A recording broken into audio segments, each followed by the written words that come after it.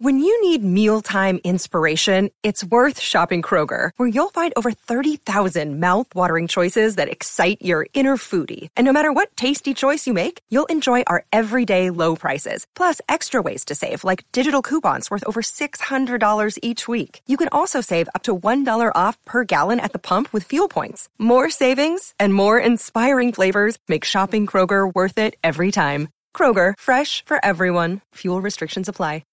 With the Lucky Land Slots, you can get lucky just about anywhere. This is your captain speaking. We've got clear runway and the weather's fine, but we're just going to circle up here a while and get lucky. No, nothing like that. It's just these cash prizes add up quick. So I suggest you sit back, keep your tray table upright, and start getting lucky. Play for free at LuckyLandSlots.com. Are you feeling lucky? No purchase necessary. Void where prohibited by law. 18+ terms and conditions apply. See website for details. With Lucky Land Slots, you can get lucky just about anywhere. Dearly beloved, we are gathered here today to... Has anyone seen the bride and groom? Sorry, we're here. We were getting lucky in the limo and we lost track of time. No, Lucky Land Casino, with cash prizes that add up quicker than a guest registry. In that case, I pronounce you lucky. Play for free at LuckyLandSlots.com. Daily bonuses are waiting. No purchase necessary. Void where prohibited by law. 18+. Terms and conditions apply. See website for details. I'm just going to let you listen to this atmosphere and just let it soak in. It's the type of atmosphere that sends a shiver down your spine.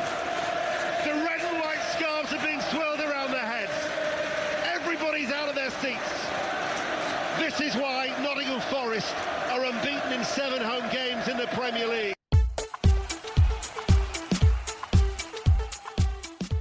Hello and welcome to 1865, the Nottingham Forest podcast, and to March's Forest Ramble discussion. I am your host, Rich Ferraro, and in this podcast, we're going to cover: the table is getting tighter and tighter. Can the Reds beat the drop? Has Forest's January transfer business actually made the team weaker? And why so many injuries? All this and more as we have our regular sketch from Jeremy Davis and we have another round of our Nottingham Forest quiz. All of this is coming up in this episode of 1865, the podcast which would never pass off unsubstantiated rumour as fact.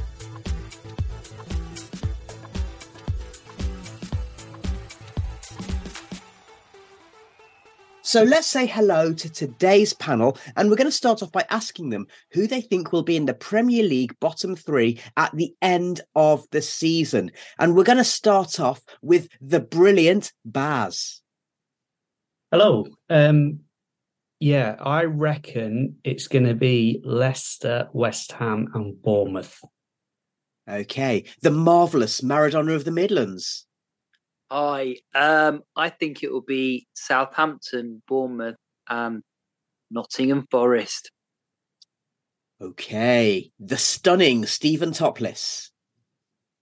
Hello, I think it will be Southampton, Bournemouth, and Crystal Palace. Okay, and the tantalising Tom Newton. Yeah, I think it's going to be Bournemouth, Southampton, and Crystal Palace. Right. Okay. So we will obviously be talking a lot more about the relegation battle. And you've told us whether or not you think the Reds will beat the drop. Some people are more optimistic than others, as we'd expect. And we'll go into a little more detail about that in just a minute. But first, let's hear what Steve Cooper had to say after our long unbeaten home run came to an end against Newcastle.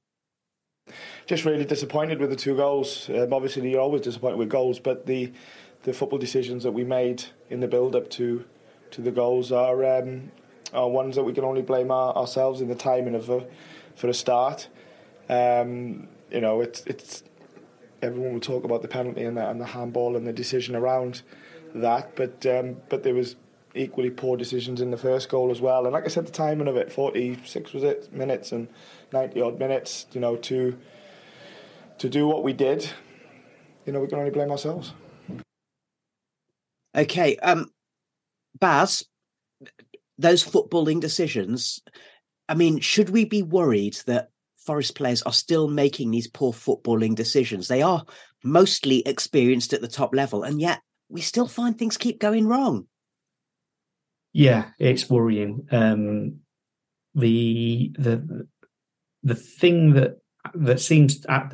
that's worried me is actually we seem to pick up for a bit and then it's slid again. And I mean, obviously we're going to talk about possible reasons for that slide afterwards, but the ray of hope is it's the international break, and we seem to do a little bit better after the international break, and Steve Cooper gets some time with the players to work with them just in general rather than preparing for a match. So hopefully that's going to be the thing that puts us right. And Maradona the Midlands, you've in our group chat, you said after a few minutes of the Newcastle match, you're going, it's going to be a long night. But even then, we were relatively resilient. I mean, yeah, Navas had to make a few saves, but compared to some other matches, we restricted Newcastle to a reasonable amount of chances. So it's those mistakes that cost us, really, isn't it? Yeah, they were. I mean, I thought we were fortunate still to be in the game because, I mean, they hit the crossbar twice.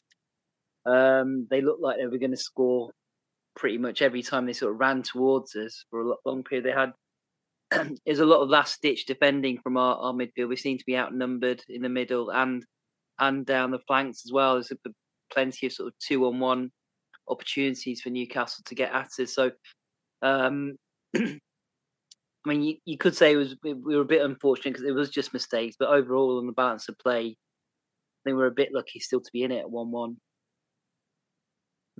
Okay, and we'll come to Tom and Stephen in just a minute, because I think for both of you kind of did feel that your mood had changed once you'd slept on it. So before we come to you, let's hear what our very own Adam had to say.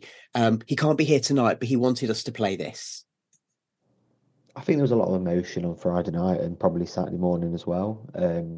I would say that I'm in the camp that I think staying up tough right now. And let's be honest, it was never easy, but I think it just seems a lot harder now. But realistically speaking, because the teams down there are all on similar points, they've all got to play each other a couple of times. We could maybe beat Leeds, Wolves, and Southampton, 3 teams that are around us. That then puts us on 35 points. 35 points might keep us up, right? And that's assuming that we don't. So that would be win 3 and lose 8, essentially.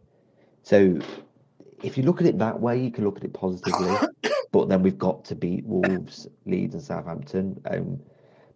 They're going to be tough. Look, it's just hopefully get a couple of players back. Let's be honest, on another day we fluke a draw against Newcastle, don't we? Yeah, we fluked one against Man City. We could have fluked one against Newcastle quite easily, right? There'll be a couple of games like Brighton at home or even Brentford away with how Leicester went there and got something, and Palace away that we look at and we'll maybe pick up points in as well. So there's reason to be positive, but we've just got to make sure that we do come out firing. Tom, I mean, you were pretty despondent on Friday, and you had also joined the conversation a couple of days later where I think you'd calmed down a little bit. So with a bit of passage of time, it was doom and gloom on Friday night, but how are you feeling now? I think it's because we played first over the weekend, and as it happened, we're 2 points above the relegation zone, and everybody else still had to play the following day.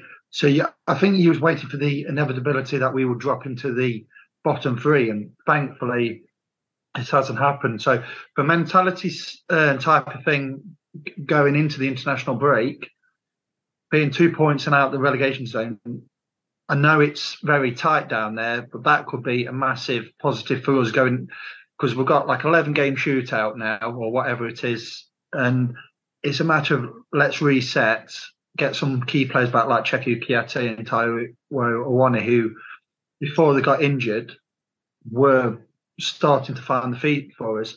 So yeah, I think it was just despondent because of how we've let the goals in.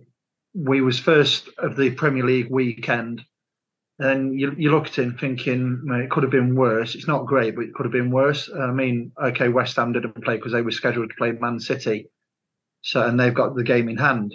But I'd rather have points on the board and a position on the board rather than themselves who haven't had that game yet. So you just don't know. So yeah, like I said, I've calmed down, and I think we've got to be positive, because if you doom and gloom and then that transpires from the fans in the ground onto the pitch, everybody's going to suffer. So yeah, when we come back for that Wolves game in a few weeks, everybody's got to be at it basically. And Stephen, when we recorded the match report after the Newcastle game, so we recorded it on Saturday morning, when Forest were still somehow stuck in 14th, as we have been for weeks. Astonishingly, we're looking at the table now, and astonishingly, Palace are still in 12th. Lord knows how that works, and they haven't won for about 6 months. But you and I did discuss that by the time the podcast went out to people's feeds, and if they were listening to it on Saturday tea time, Forest could conceivably have been going into the international break in the relegation zone. And we're not, as Tom's just said, we're 2 points above the relegation zone, albeit West Ham have that game in hand. So psychologically, how important is that?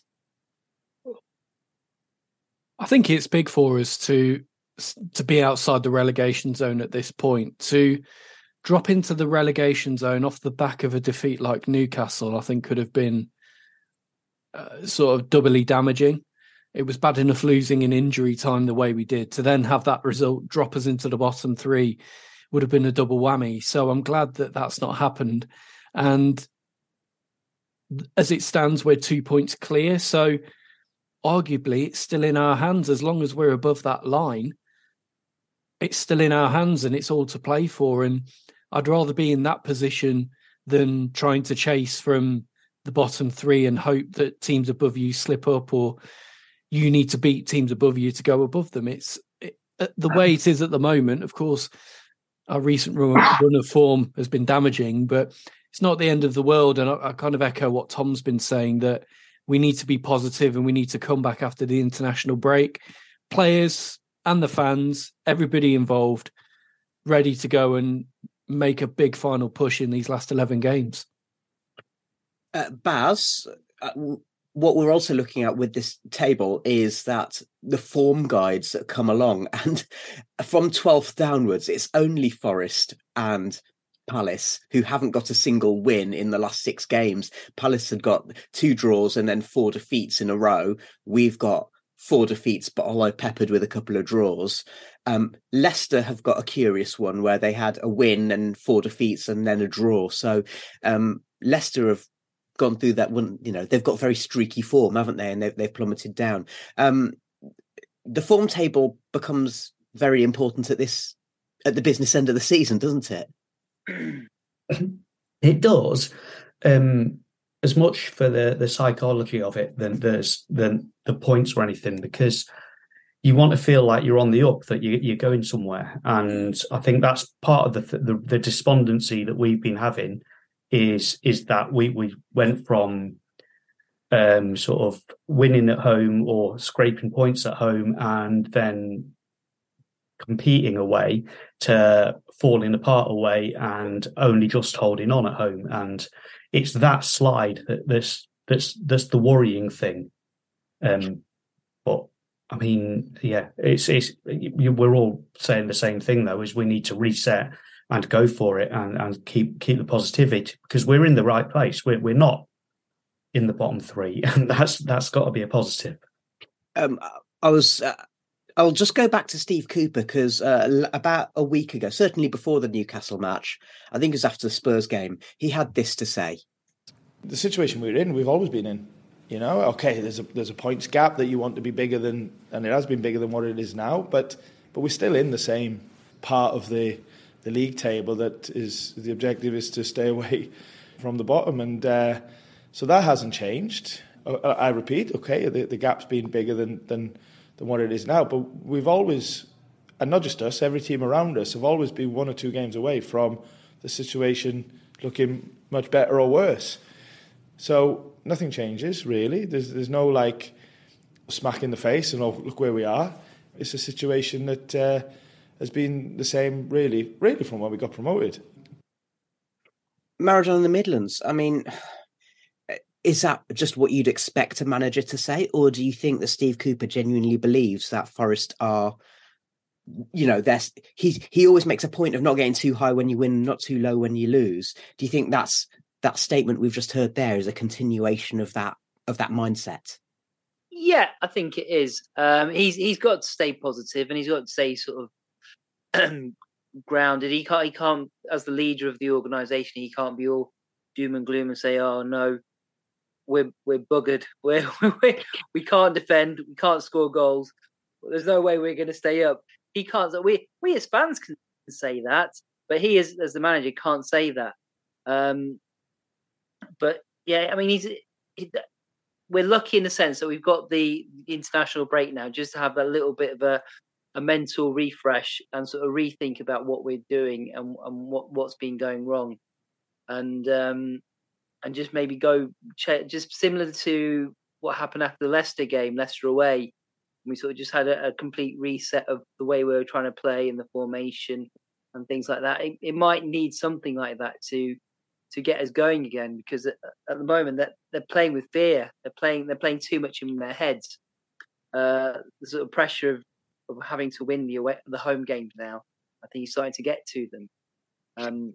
Yeah, and in one of our group chats, you did say, I think it was after the Spurs match, wasn't it, that you said the danger is always when you lose momentum, and Forest have lost that, having had a good spell. It's, as that form table shows, it's very demonstrably not been a good spell over the last 6 or 7 matches. Yeah, I mean, the momentum's such a important factor in football. You just, those games when we were on that good spell, we just dug out a result from somewhere, anywhere. Just sort of lucky things went for us. Like before the break, Crystal Palace missing a penalty, and then us scoring. The Leicester game, who was it? Harvey Barnes. Harvey Barnes missing those 2 chances, and then we going up, popping up and scoring. Things like that. The Man City game sort of dragged us through. The Leeds game, I mean, we hardly touched the ball for most of the Leeds game, but we still had that sort of positive momentum and belief that the momentum gives you. But the opposite is also true. Once you get used to losing, sort of little things start falling against you. Like your centre half committing an inexplicable handball in the last minute to lose you the game. So yeah, we've just got to sort of refresh now and somehow get going again. Tom, one of the things we were discussing just before we started recording this podcast, and we are recording this in the midweek, so it'll be a couple of days before our listeners are joining us. But we're recording this in the midweek, and Crystal Palace have confirmed that Roy Hodgson is going to be their manager for the rest of the season. One thing that's striking about this bottom part of the table is that you have got teams who are struggling to score. So Palace, Wolves, Everton and us, we've only got 22 goals chalked in our favour.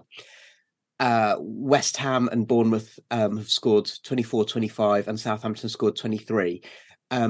So scoring goals is a problem. But then there's also Leeds, who scored 35 goals this season, and Leicester scored 38. So it's not just the usual thing of, you know, if you can score goals and you won't be in trouble, because a lot of these teams have got really leaky defences, and Forest have got the second worst after Bournemouth. Just on the topic of Palace, because obviously we are playing them on the last day of the season and we're hoping that it won't be vital on the day. But if you're struggling to score goals and that's your main problem, is appointing Roy Hodgson going to be the thing that makes a difference? No, I don't. When I heard that they were talking to him, I thought, why are you going down that exercise again? Because they couldn't wait to get him out of the door 18 months ago or whenever it was, because of his football was like really basically defensive, not a lot of excitement. And Palace fans wanted him out, and I think they would have been better just keeping Vieira, but the form guides suggest that they're in a similar run of form to us. And they've sacked Vieira and got Hodgson in, and they need to score goals, and like I said, well, like you've said, they've only scored 22 all season. I think it's a strange appointment by Palace, and I sincerely hope we and others can drag them in, and then obviously we play them on the final game of the season. But hoping that we don't need to get a result there. I hope it's all done and dusted by then in our favour, staying in the Premier League. Baz, two things. The first thing that's just occurred to me is that 1865 Dad is really not very much older than Roy Hodgson, and I can't think of anything I'd like less than putting him in one of the most high-stress jobs that you can have for 3 months. But the other thing is just that issue about, with the way the table is and with the way that the games are going, obviously there's a lot of teams playing each other, and Palace fans have consistently pointed to the fact that their sticky run has been pretty much against teams above them in the table, and now they're playing teams below them in the table.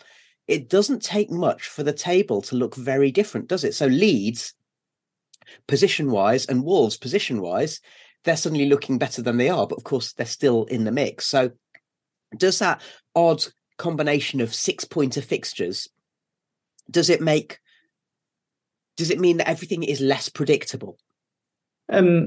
Yeah, I mean, Leeds were looking dead and buried a couple of weeks ago. So, but just actually another point on old managers. Given a choice between Roy Hodgson and Colin taking over as he has done at Huddersfield, who would you have? So I'd much rather have Colin in this situation. The fact that all these teams have to play each other, it means, yeah, the way the table looks now isn't going to be anywhere near the final situation. Another thing that might be an influence, I was just reading the other day, is that Fulham have got at least 4 of these teams to play, and they're going to do it without Mitro, so that could have an effect as well. We're going to come on to talk about the influence of absent players for Forest as well. So a couple of things that I've picked up from reading The Athletic, actually. So one of them is that Palhinha is actually the most influential player for Fulham, which is interesting. So they don't miss Mitrovic as much as they used to, because Palhinha is the one where if he plays, they do well. The second thing is, I mean, Baz, you flagged it up, which is The Athletic did a study which shows that if you change your manager after March, it basically makes no material difference to what you're going to do that season. So is that, again, something that you would say, along with the actual appointment, you would say, well, what are Palace doing?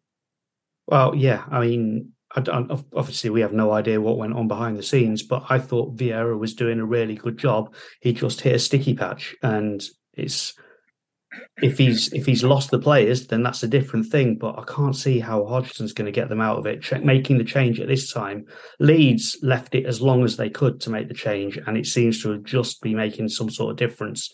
But he's got so little time to make a change, and he's Roy Hodgson, and the types of changes he's going to make aren't necessarily what they need, as far as I can see. Okay, Tom, you'd been wanting to come in there. Yeah, just the final game of the season for Leicester, they play West Ham. Mm-hmm. So that could be quite telling regarding that final relegation place. So well, that's assuming everything still looks the same in 11 games' time, though, doesn't it? But I just think West Ham I think will be still down there. And I think with Leicester, I think they rely so heavily on Maddison. If he's not playing, we've got nobody else to create and score the goals, because Vardy's obviously, he's getting on a bit now, and his form's fallen off a cliff, hasn't it? And then all the others are just not consistent in front of goal. Yeah, I mean, one thing about, you brought up Leicester there and Marriage on the Midlands, you're talking about the open secret at Tottenham. I mean, it's also been the case all season. Everyone's saying, well, Rodgers isn't going to walk and the club can't afford to fire him. So Leicester still have the same manager, but they're so streaky, aren't they? Anyway, let's move on. And Stephen, we've talked about the international break coming up, and we've also talked about those silly mistakes, and Steve Cooper's talked about those bad football decisions. How much of that is influenced by injuries? And have Forest actually been unlucky with injuries? Is it something that happens at all clubs? Is there something we should be more concerned about? Injuries have played a big part in our season. When you look at both the number of players who've been injured and the positions that have been affected by injury, basically every position in the team has been affected by injury at some point or is still affected by injury. I made a list earlier of the kind of players who are on the sidelines, certainly at the moment, or have been up until very recently. Dean Henderson, Niakate, Ryan Yates, Bolly, McKenna, of course, both in the same game. Kouyaté and Awoniyi. That's essentially the spine of a team that is injured or has been unavailable to Steve Cooper. Now, okay, we've brought Keylor Navas, who's an excellent goalkeeper. That's a positive. And we've got Felipe in there now as well, who's been a positive. But really, we've had a lot of disruption this season from injury. And I do think that has a knock-on effect in terms of mistakes, because I think if you are a settled team, players know exactly what they're doing, knowing what their jobs are. I think those mistakes eventually reduce. And one of the great strengths of Forest last season was that we kept the majority of the squad fit for the whole season. And when players were injured, we only had to move one or two around or bring one or two in to cover injury at one time. So that settled team played a big part in our success last season. And I would argue there's been no point this season, really, bar 3 or 4 games, where we've been able to put out a settled team, and one which I think is Steve Cooper's strongest that he has available to him. Baz, you've also commented to me that one of the things that's been an issue with players being out is not just ability, but personality. And you've pointed towards Dean Henderson, and we can also obviously talk about Ryan Yates as well, can't we? Yeah, I mean, I really like Keylor Navas. I think he's probably the best keeper I've seen in the flesh. And the speed of his reactions and the way he thinks about the game and the way he reads it, it's amazing. But I think we're really, really missing Dean Henderson, because what Hendo would do would turn to the crowd and get us cheering and roaring at us. And he would have a go at the defenders. Navas, I don't know if it's his English or because he knows he's only here for a few months or what it is, but he doesn't have a go at the defenders in the same way that Henderson did, and tell them where to be and what to watch out for. And I think that makes a big, big difference. And I think we've actually, it's weird to say it because I think Navas is amazing, but I think we've missed Henderson. And I mean, just as a counter argument there, when Yatesy went off on Friday night, it was Navas rather than Freuler who's worn the armband before, but it's Navas who took the armband. So it suggests that his English is good and his status is assured. But, maybe there's another thing going on there. I mean, Maradona Midlands, it's not a coincidence that Forest looked much more competitive when Ryan Yates was on the pitch. And then, there was a certain lack of authority, shall we say, after he went off? Yeah, I mean, he's so important to the way we play, and he, along with sort of Morgan Gibbs-White, was so influential when we were having our good run. They were sort of putting in superhuman performances, really. So the metaphorical 110%, they sort of do more than one player's job. And so when he's out of the team, we're more than one player down. He's vital to the way we play. He just covers so much ground, provides that drive, does all the little niggly fouls and things, gets under the skin of the opposition, and we've really missed him. Those away games where he didn't play, you could see we were missing him then. So it's really, really vital that we can get him up speed. I mean, that we've not heard anything back about his shoulder injury yet, have we? So I don't know how serious that is. I just hope it's nothing too bad and he's back after the international break. Yeah. And Tom, all teams will say, "Oh, we've had injuries." So, the other night Newcastle were missing Joe Linton, and Wilson was only able to be on the bench. Almiron was missing.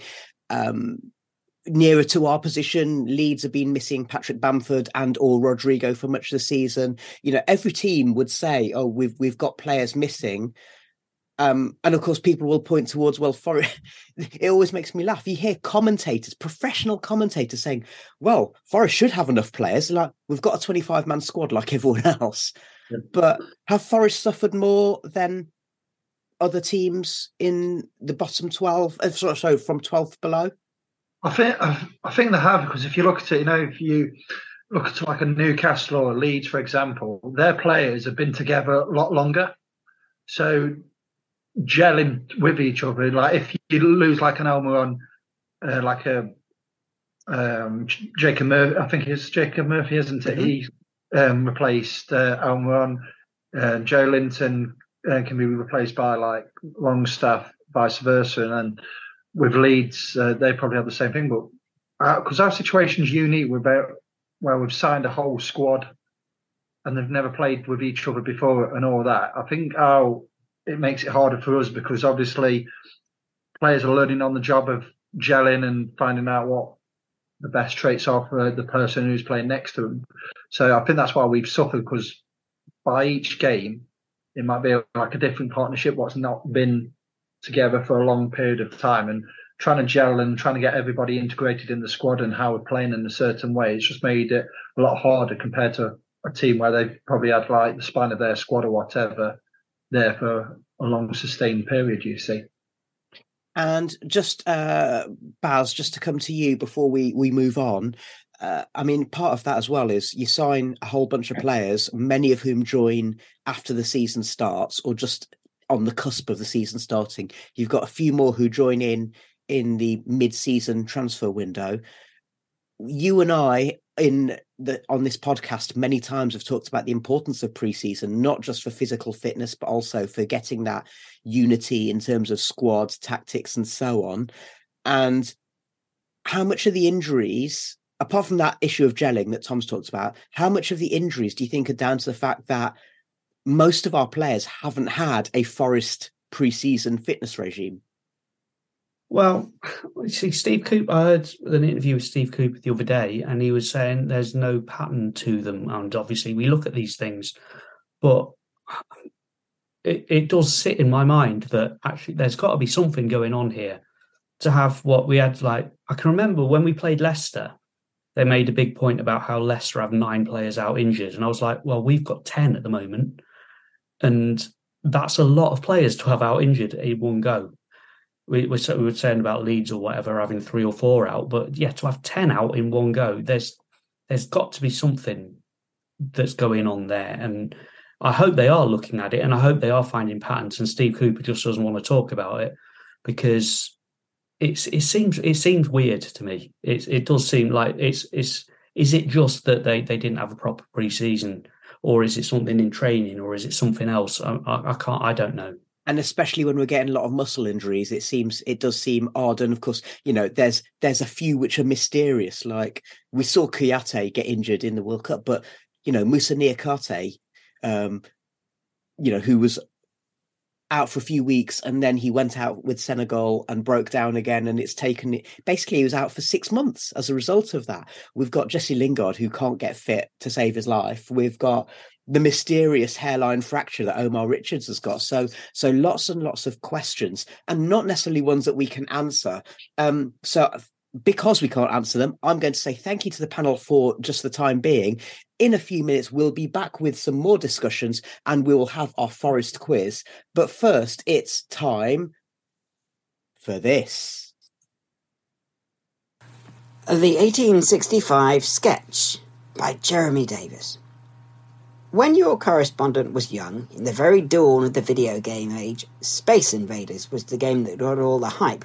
But the one that really caught my attention was Asteroids.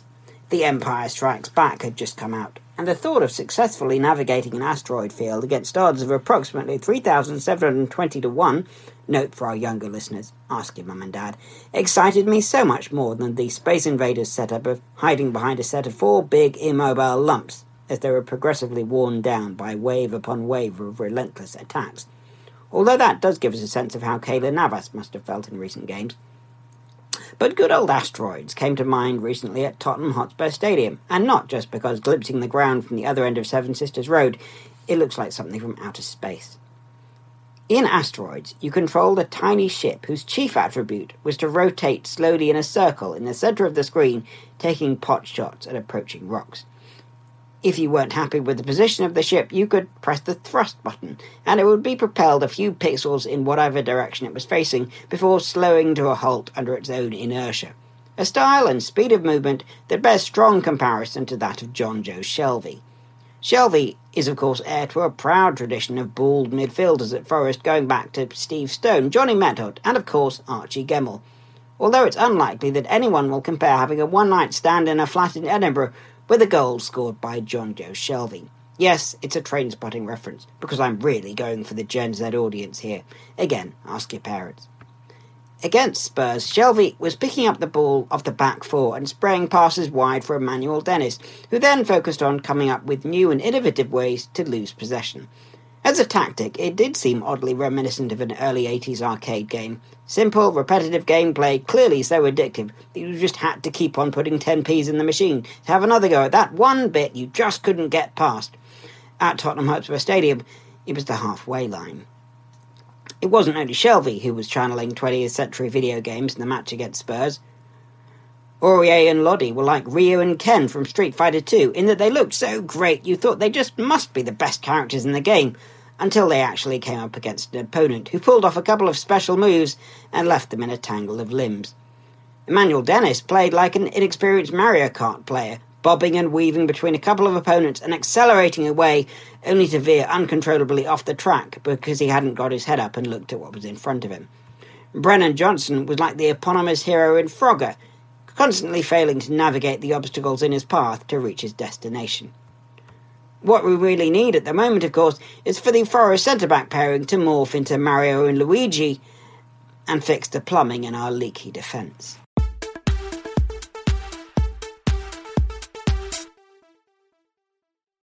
Hey guys, it is Ryan. I'm not sure if you know this about me, but I'm a bit of a fun fanatic when I can. I like to work, but I like fun too. It's a thing. And now the truth is out there. I can tell you about my favorite place to have fun. Chumba Casino. They have hundreds of social casino style games to choose from with new games released each week. You can play for free anytime, anywhere. And each day brings a new chance to collect daily bonuses. So join me in the fun. Sign up now at ChumbaCasino.com. No purchase necessary. VGW Group. Void where prohibited by law. See terms and conditions. 18+.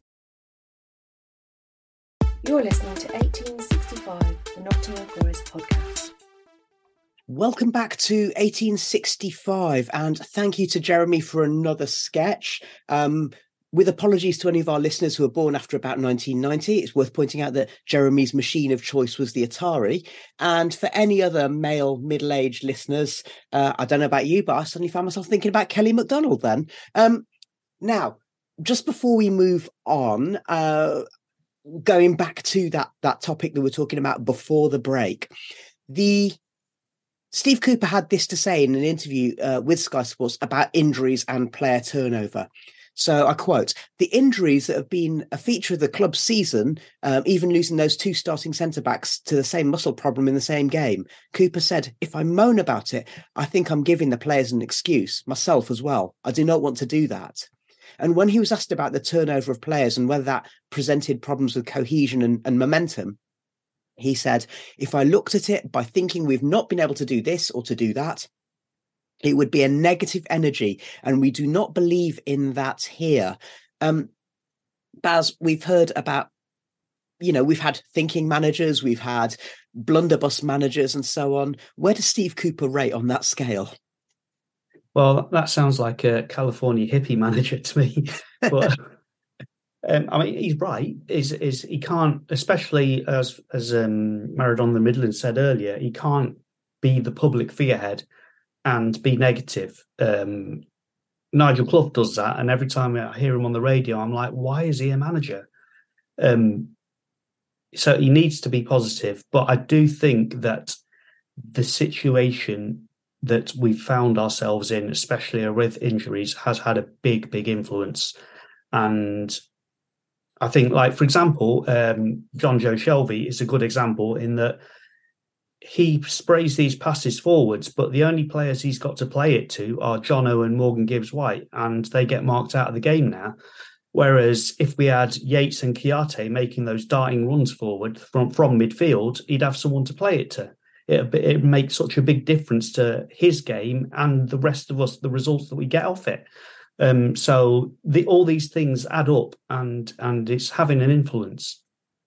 Okay. And on the topic of Shelvey, Stephen, one of the accusations that's been thrown around in the aftermath of defeats, it's worth pointing out, but one of the accusations is that the January transfer activity has made the squad worse and actually damaged our chances of avoiding the bottom of the table. There are fingers being pointed at particularly Wood and Shelvey. I asked in a Twitter poll, has the January transfer window made Forest's squad better, worse, or just about the same? And it was a tight one between people saying 37% saying just the same strength, 35% saying worse, and 27% saying better. So a fairly even spread of votes there. What do you think, Stephen? I mean, there's that argument that we needed to get bodies in, but there's also the argument about, are the players coming in better than what we had or different to what we had? When we saw the players coming in, I thought that they were quite clever signings. I thought Chris Wood would have been a good signing as a real different option for us up top. We didn't have anybody in the club, striker-wise, who is like him. So I thought having him in the squad, maybe to come on and provide a different option in games, was a real bonus. And I thought John Joe Shelvey was a good signing in so much his experience in the Premier League, his technical ability. And I was hoping that actually these players would come in more as impact substitutes, players who would come off the bench either to help us chase a game if we needed it, or close out a game if we were ahead. But I think the injuries have played a part here, and we are playing the likes of Shelvey more than I think we needed to and perhaps planned to. And on that basis, I mean, I'm looking at it with the idea that Yates, Kiarte, etc. are still are fitting in the squad, for example. I think Shelvey would be a bench option at best, coming on to affect games in the second half. I don't see him as a starting player at Forest. And the same for Chris Wood. So we were all in agreement, I think, before January that we needed to bolster the squad and get more players available to Steve Cooper, which I think is what we've done with the January signings. But I think the injuries again have played a part, and we're using these players more than I think the plan was.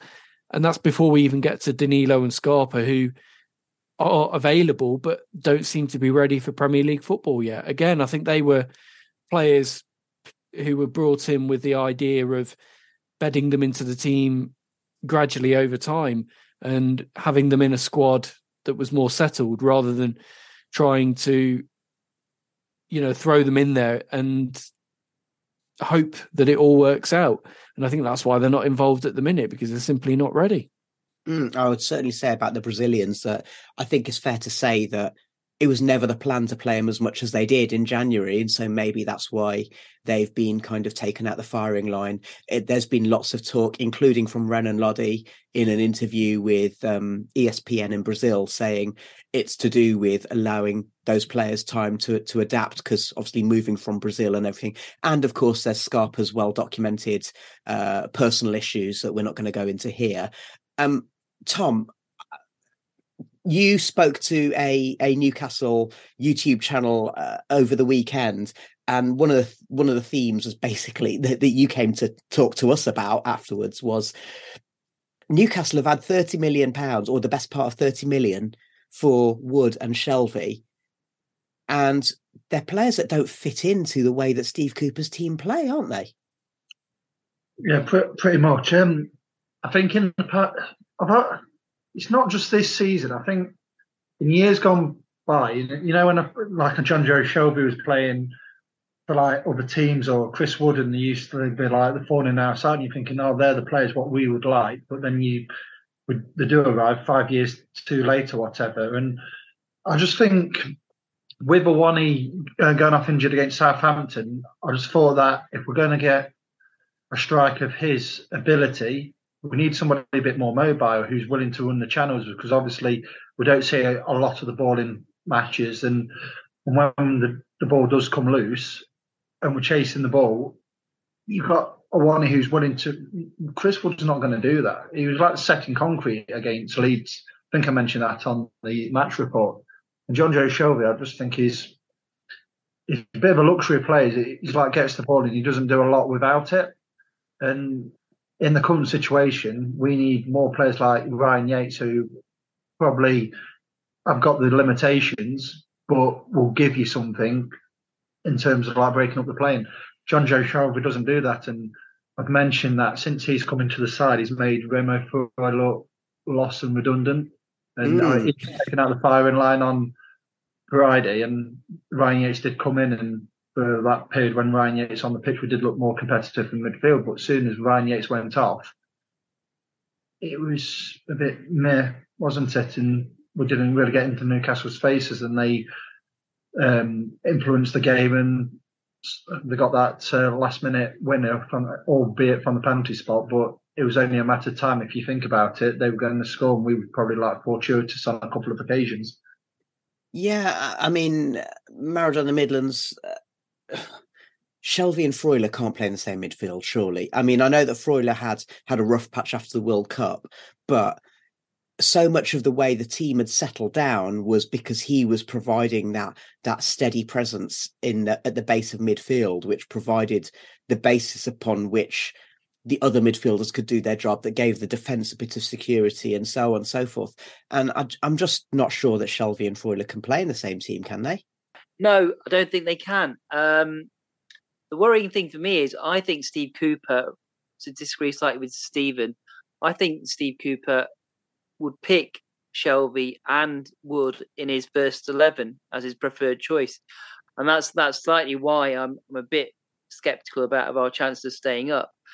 For the life of me, I can't see why we signed Shelvey. I think when the rumours first came up, we were all talking in our group chat about, well, we don't actually need another midfielder, do we? We've got plenty of midfielders. So just for the sheer number of players we had in that position already, there was no need.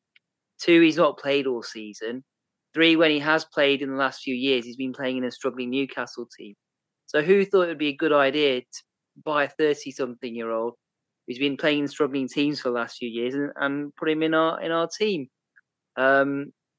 Similarly with Wood, I think the transfer fee is crazy. It is honestly nuts. Why would we pay that much money for somebody of that age? When we were like scratching around to find the money to buy Davis in the summer, and then all of a sudden we've got £15 million to spend on Chris Wood. It doesn't make any sense to me. And as sort of fans of a club that have suffered from really bad administration over periods over the last 20 years, where we've sort of learned the harsh lesson of administrating a club properly, and that's the lessons of sort of buying good young players who have a resale value, not overstocking with overpaid older players, having a pathway for younger players from within the club to come in. I think that's all being thrown out the window in the summer, and especially in January. There's just no logic to it. Just because you have the money and you can buy players, it doesn't mean that you should.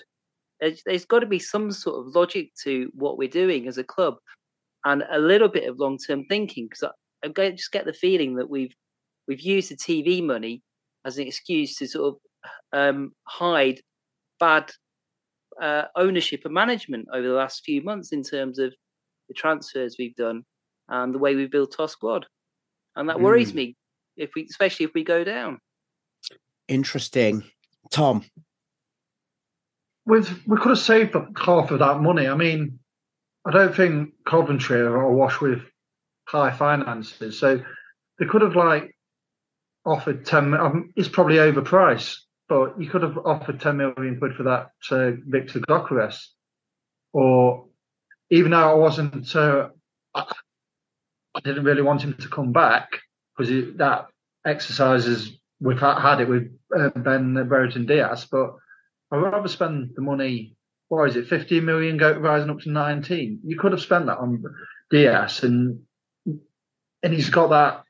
He's still quite young, so there's still with Chris Wood. It's like, well, he didn't really score loads of goals for Newcastle, and the reason why they spent so much getting him out of Burnley because that was his release clause, and they needed a strike at the time, kind of thing. And they made Burnley weaker when they were in a relegation fight. Yeah, exactly. So, and it's something what you'd do on like FIFA. It's like, oh, he's just scored again. Just let's go and nick their best player. Mm. And so he wasn't really prolific for Newcastle. And now we've got him. And I don't want to say bad things about a player, but every time I've seen him, he just hasn't really got me out of my seat. Okay. And Baz, Brereton Diaz would have actually fitted in quite well with Steve Cooper's preferred split striker system, wouldn't he? Actually, yeah, thinking about it, he would have been a really good fit for the way we play. The other thing I was thinking is when we signed Shelvey, that was when we knew that Kouyaté was going to be out for a while. And I think by then we knew that something was up with Yates, but we weren't exactly sure if he was going to get over it or not. The key problem we've had since Yates and Kouyaté have been out is our midfield has been very flat and lacking dynamism. So we bring in Shelvey, who's old and doesn't really run that much, and we let Lewis O'Brien go. And that's another mystery to me. Yeah, couldn't agree more. And I mean, we could go on about this. I mean, obviously, defensive midfield is one of Baz's favourite talking points. So we could talk about Freuler and Shelvey and so on. The only thing I would say in fact, I'm not going to say anything because I don't want to preempt anything. We're going to come and hear your opinions in just a few minutes, fans. But now it's time for this. 1865, the Nottingham Forest quiz. Okay, it's time for the 1865 quiz. Once again, the questions in this quiz come from the Forest Quiz book written by Chris Carpenter. And strap yourselves in. We're going to ask the panel 5 questions. They're going to shout up if they know the answer. And of course, you can play along at home. So the first question, fingers on proverbial buzzers, panel. Who is Nottingham Forest's oldest ever goal scorer? Is it A, George Boateng, B, Danny Collins, or C, Paul McKenna? Stephen. I'm going to give it to Stephen. George Boateng. Is correct. So George Boateng is Nottingham Forest's oldest ever goal scorer. He got a late point for the club in a 2-2 draw against Leicester on the 20th of August 2011. Aged, it says here, an incredible 35 years and 350 days. So let's move on. And the next question, question 2, once again, multiple choice. Who is the club's longest serving manager? A, Johnny Carey, B, Frank Clark, or C, Brian Clough? Tom. Go on, Tom. Cloughie. Yep. He served from 1975 to 1993, managing a total of 968 games. So, question 3.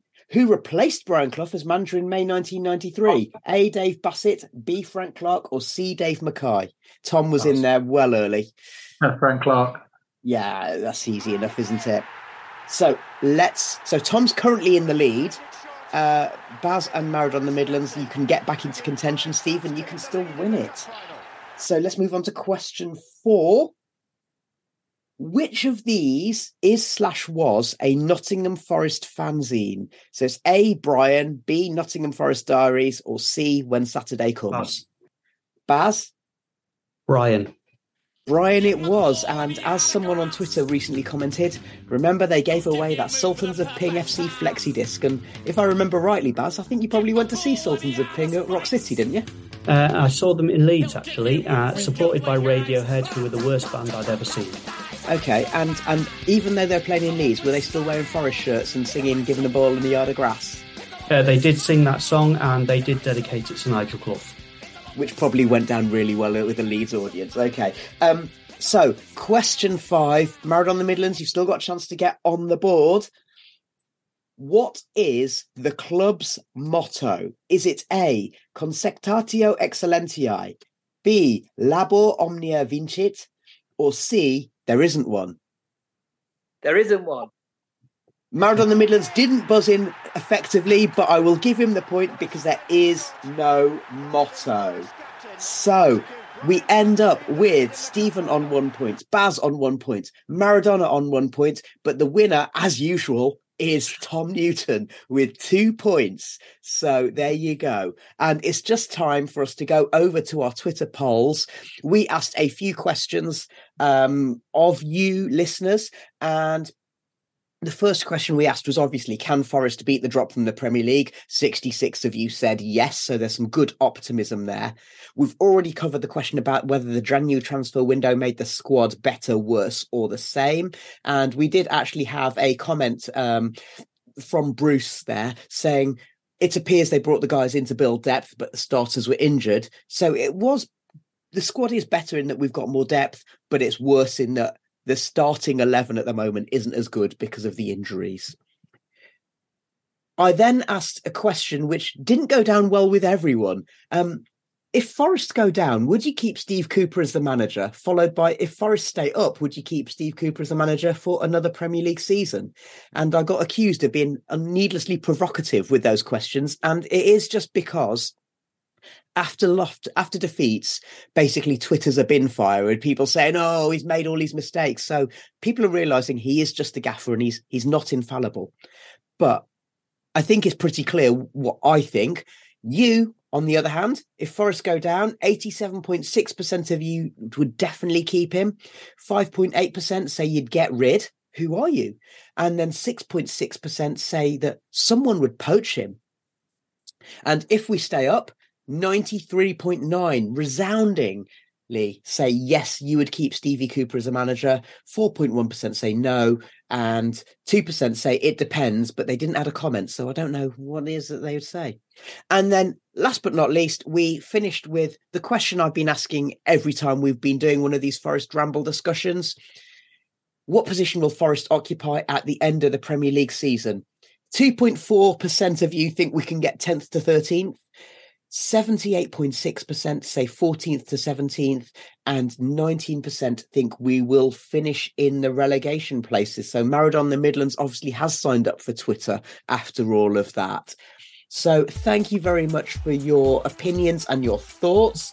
That just leaves us time to say a big thank you to today's panel, to Stephen, Tom, Maradona and Baz, Adam for his cameo appearance, and Jeremy for the sketch. Most of all, listener, thank you for joining us and for your comments that you leave after our match reports on Twitter, Instagram and YouTube. So if you like what you hear, do subscribe, do share, or leave us a review with a nice comment, especially if you use Apple Podcasts, because it helps other people to find us. We'll be back after the international break with a match report after the crunch encounter with Wolves. Until then, look after yourselves and each other.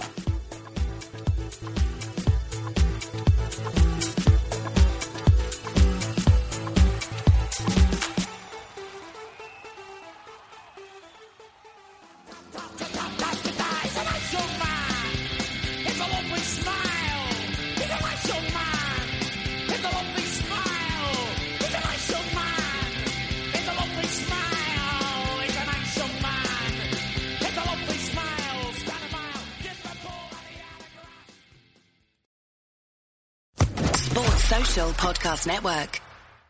Hello, it is Ryan, and I was on a flight the other day playing one of my favorite social spin slot games on ChumbaCasino.com. I looked over at the person sitting next to me, and you know what they were doing? They were also playing Chumba Casino. Coincidence? I think not. Everybody's loving having fun with it. Chumba Casino is home to hundreds of casino-style games that you can play for free anytime, anywhere, even at 30,000 feet. So sign up now at ChumbaCasino.com to claim your free welcome bonus. That's ChumbaCasino.com and live the Chumba life. No purchase necessary. VGW. Void where prohibited by law. See terms and conditions. 18+.